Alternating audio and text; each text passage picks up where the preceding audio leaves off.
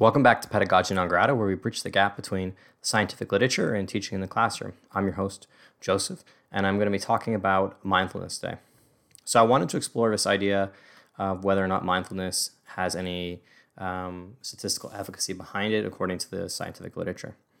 Mindfulness has really risen in popularity over the last 5 years.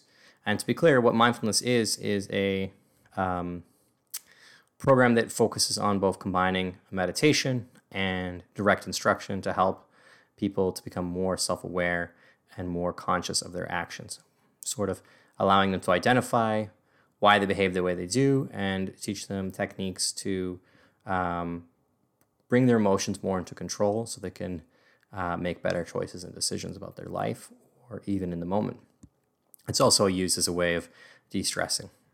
It's really focused on the implementation of mindfulness without spirituality. There are 2 programs that are really popular for schools in the United States surrounding this concept. The most popular one, I believe, is called Minds Up, and that's actually started by Goldie Hawn, the actress. And the other one is called Kids Have Stress Too.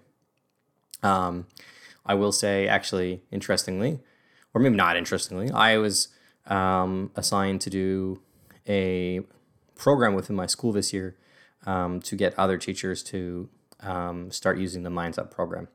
So my job was to learn as much as I could about the program and then encourage other teachers to use the program and help them with that process, teach them about mindfulness and its potential uses and help them plan lessons surrounding it,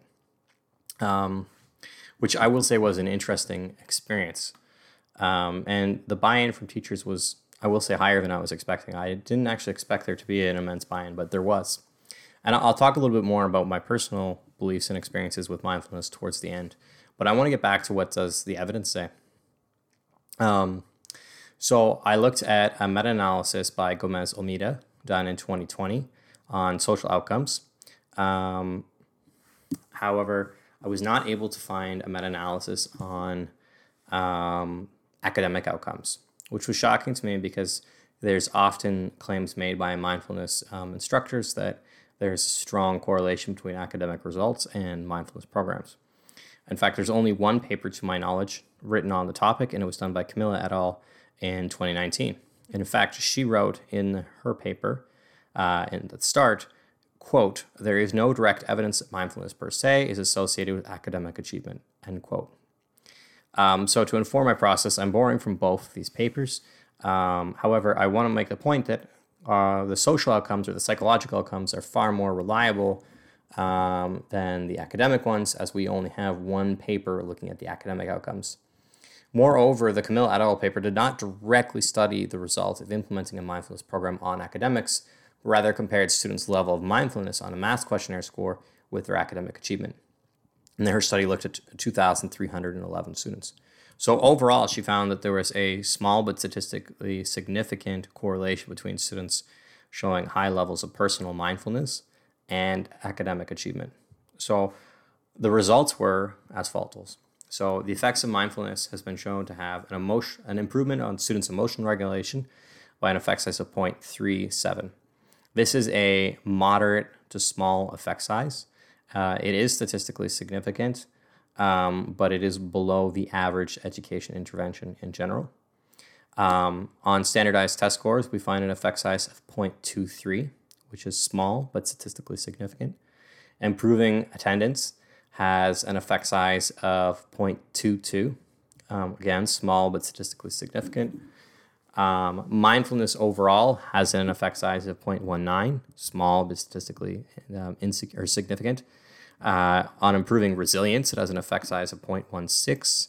On empathy and social outcomes, we have an effect size of 0.14, so that's very small but statistically significant. And on reducing suspensions, we have a effect size of 0.03, which is not statistically significant in any way.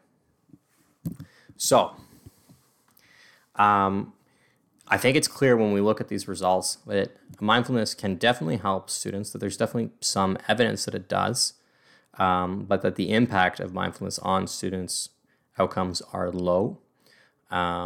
So I think when we look at low student outcome strategies, we have to think about the time opportunity and the cost of implementing it. For example, like I said earlier, the best case scenario we're kind of looking at for improving academics is an effect size of 0.2. Well, what if we took a teaching intervention that had an effect size 4 times that? So we're seeing 4 times the results from using that intervention on helping student learning. And there are plenty of teaching strategies that have 4 times this level of result. For example, RTI, individualized instruction, self-assessment, high expectations. All of these things have, outcomes of 4 times or higher than mindfulness. However, I think when we look at the fact that mindfulness isn't just helping academic outcomes, it's looking at social outcomes, I think we have more of a compelling argument because students' holistic well-being is important. But I do think, like I said, we have to consider the time constraints. So my best guess of this is that mindfulness is helpful to students, but that teachers shouldn't spend so much time on implementing it that it takes away from their implementation of a more effective strategy or from a core subject. For example, I don't know that we should take 5 minutes out of a math class to do mindfulness. If we are waiting for announcements to come on the speaker before we start our class, that might be a good time to do 5 minutes of mindfulness with your students. Or if we are doing an art period, maybe it makes sense to take 5 minutes out of the art period, or a gym period, 5 minutes out of the gym period to do a little bit of mindfulness. And I think a lot of mindfulness focuses on sort of mindset building. I think that might be one of the better places to focus time.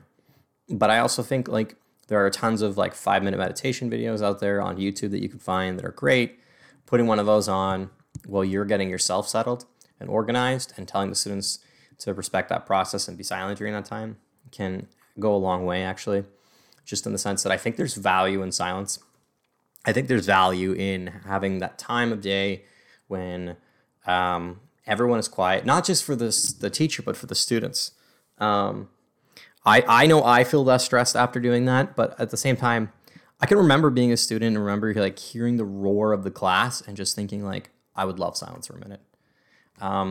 I was recently teaching a language lesson to some students I have, and the kids were being too noisy, and I had music playing, but they were just being too noisy. They weren't working, so I said, all right, look, we're going to do 5 minutes of silent time because this is not working for me. We're not learning. And I turned out the lights, I left the music on, and at the end of the 5 minutes, the class actually asked if they could continue working silently.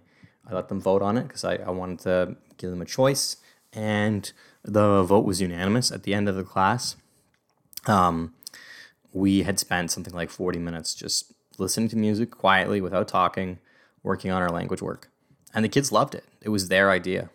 And I think it can be just psychologically healthy when you think about how loud 30 students in one room can be, especially if you're there for 6 hours and you don't go home for lunch as a student. I feel like it's a lot. So I think one of the most valuable parts of mindfulness can be just remembering to give our students some silent time in a day, and not even using it as a punishment or a consequence, but using it as just hey, we need this. We all need this for our well-being. And I think it's okay to say that to the students. That's it for today's episode, though. If you have any questions, you can check us out on Facebook. I have an article written on this topic, which you can find at www.pedagogynongrata.com. Or if you're interested in supporting the podcast in any way, or you want to purchase lesson plans or smartboard games from us, you can check out our store on teacherspayteachers.com under the brand name Pedagogy Non Grata. That's it for now, folks, and until next time.